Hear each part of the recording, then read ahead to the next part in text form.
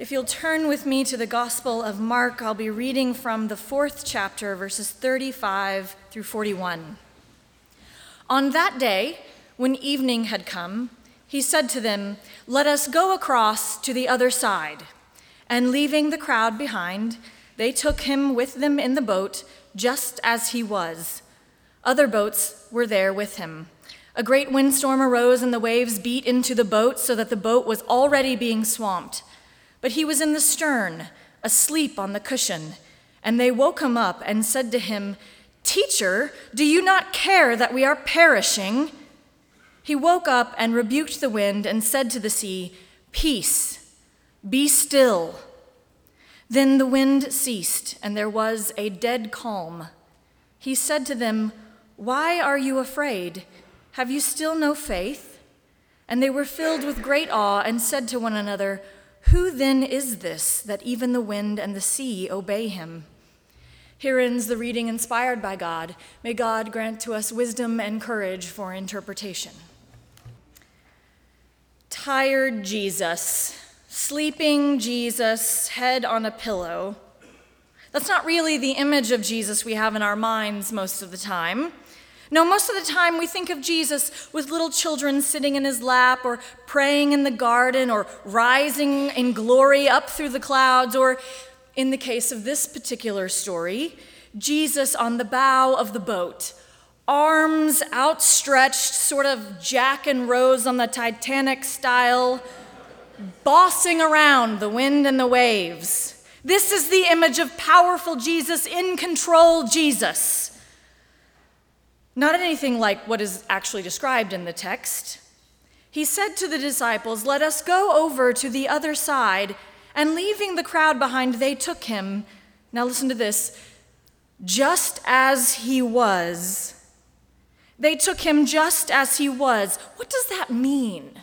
It sort of implies that Jesus was in rough shape, just as he was. No shower, no shave, ragged. Just as he was, they took him. Bedraggled Jesus, no change of clothes. A Jesus that was so tired he fell asleep before they could pull up the anchor. It's weird to think that Jesus was so tired, right? I mean, we don't think of Jesus as tired. And besides, how can he really be that tired? I mean, preachers only work one day a week.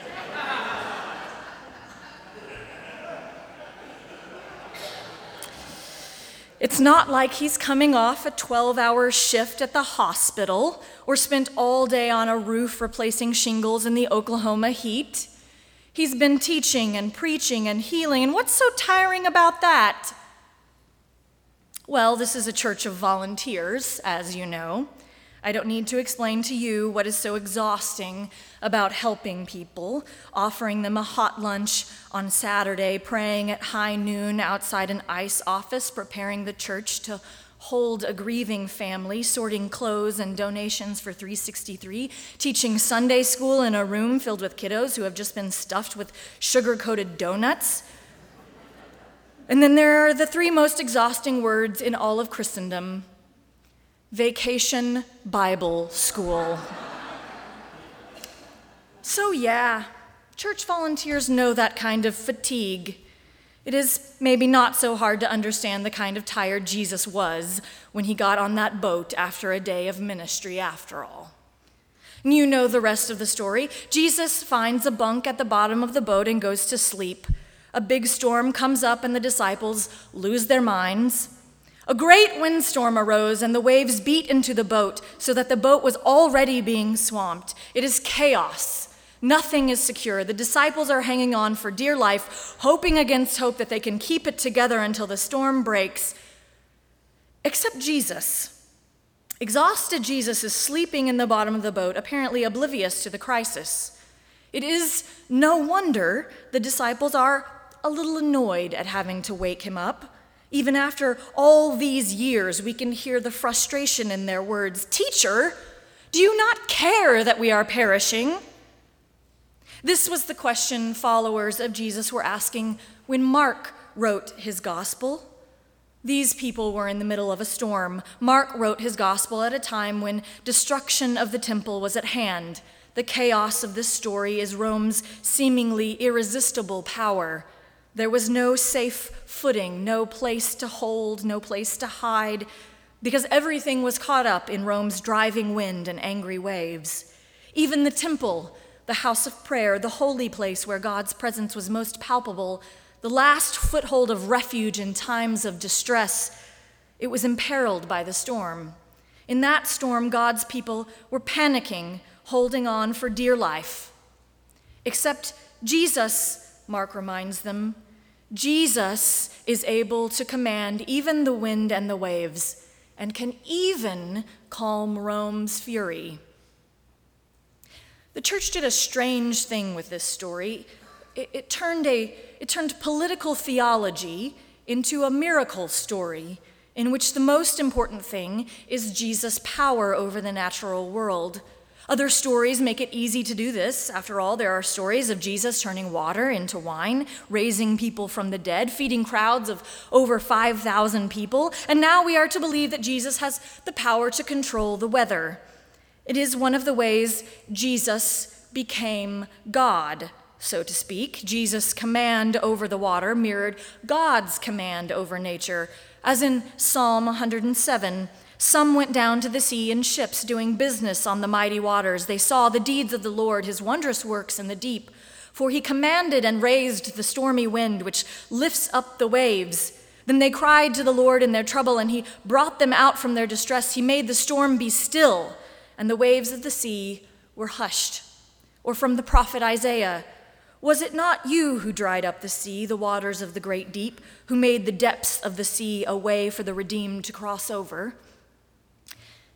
Jesus as God, swooping in to save the day, makes for a very good story, and in some ways, it is the safest way for us to interpret it. After all, if this is just a story to make us believe in magic Jesus, we're off the hook. It's often used as another example that we can't really do anything but trust Jesus to do his divine thing. That our job is to pray hard enough that Jesus wakes up in time to save us. We all know churches who prefer it that way. But taken only literally, we miss what good storytelling this is. For the ancients, bodies of water were a mystery representing both life and great risk. Back then, everybody knew somebody who set out to sail one day and never came home.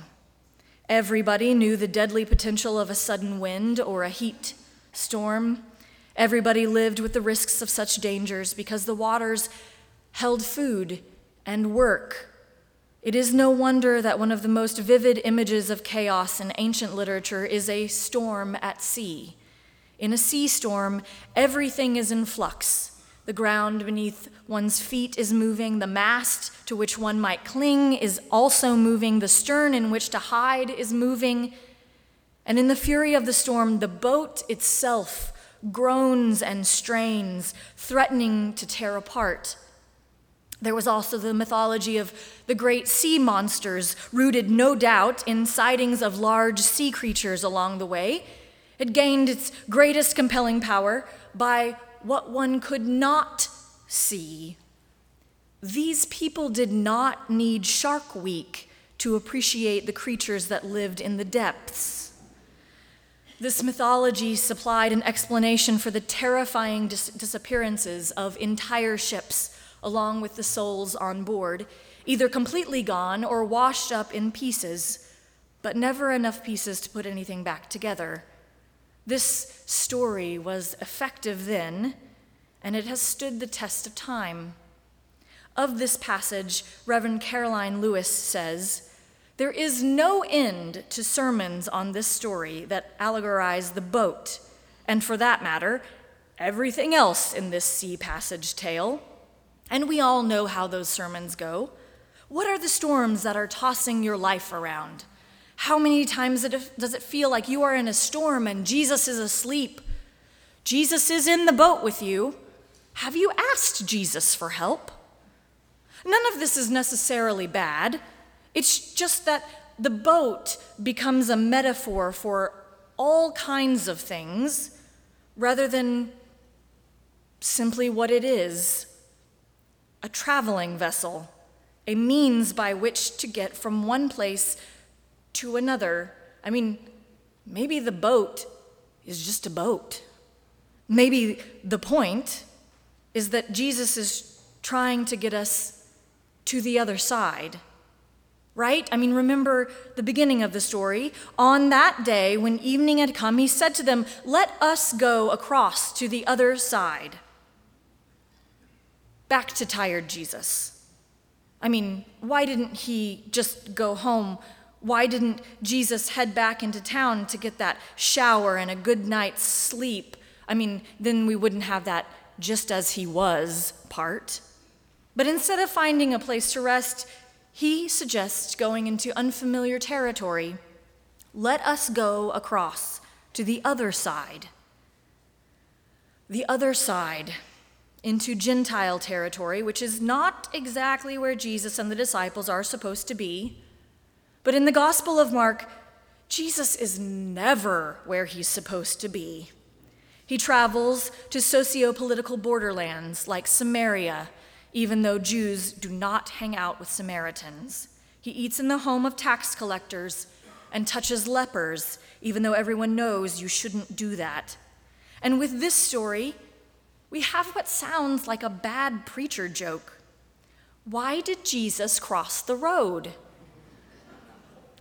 To get to the other side. It turns out, though, it's not really a punchline. It's a theological imperative. You see, on the other side, there was a demon-possessed man, another human who had been pushed outside of community. That's the next story, Mark 5, chapter 5, verses 1 through 20. They came to the other side of the lake, and when he stepped out of the boat, immediately a man out of the tombs with an unclean spirit met him. Can you imagine if Jesus had asked the disciples beforehand? I mean, "Hey guys, you want to go?" I mean, they might have asked what was over there. "Oh, you want us to go meet up with a demon-possessed man who lives in a cemetery. And then you're going to send those demons into a herd of 2,000 pigs, and then the pigs are going to jump into the lake." No thanks, Jesus. And who can blame them? Left on our own, we'd rather stay put, stay in our comfort zone, stick with our own theologies and ideologies. Our side is just fine, thank you very much. Good thing for the demon-possessed man, Jesus didn't ask the disciples. He just said, "Let us go to the other side." So they got in the boat. And that is what is required of us. We have to get in the boat. We've done it before. Last November, we took a vote on joining the sanctuary movement. We could have stayed nice and safe, dry on this side of the lake, comfortably ignorant of what was happening on the other side. To be sure, we experienced a squall or two, but we did it. And last week, when people were looking for a way to speak against the injustice at the border, they had a place to land at the prayer vigil we've been holding for the last 20 weeks. That's the other side. And you know, there's something else that I think that is true in this story, and that is Jesus really is in the boat with us. Not in a magic Jesus kind of way, but in a way that really will see us through. Just like in this story, Jesus' words are more powerful than whatever storms are raging. Jesus' words, you know them. Feed the hungry, clothe the naked, love your enemies and pray for those who persecute you. Blessed are the peacemakers, visit those in prison, care for the sick. Let the little children come unto me. Ask for forgiveness, offer forgiveness.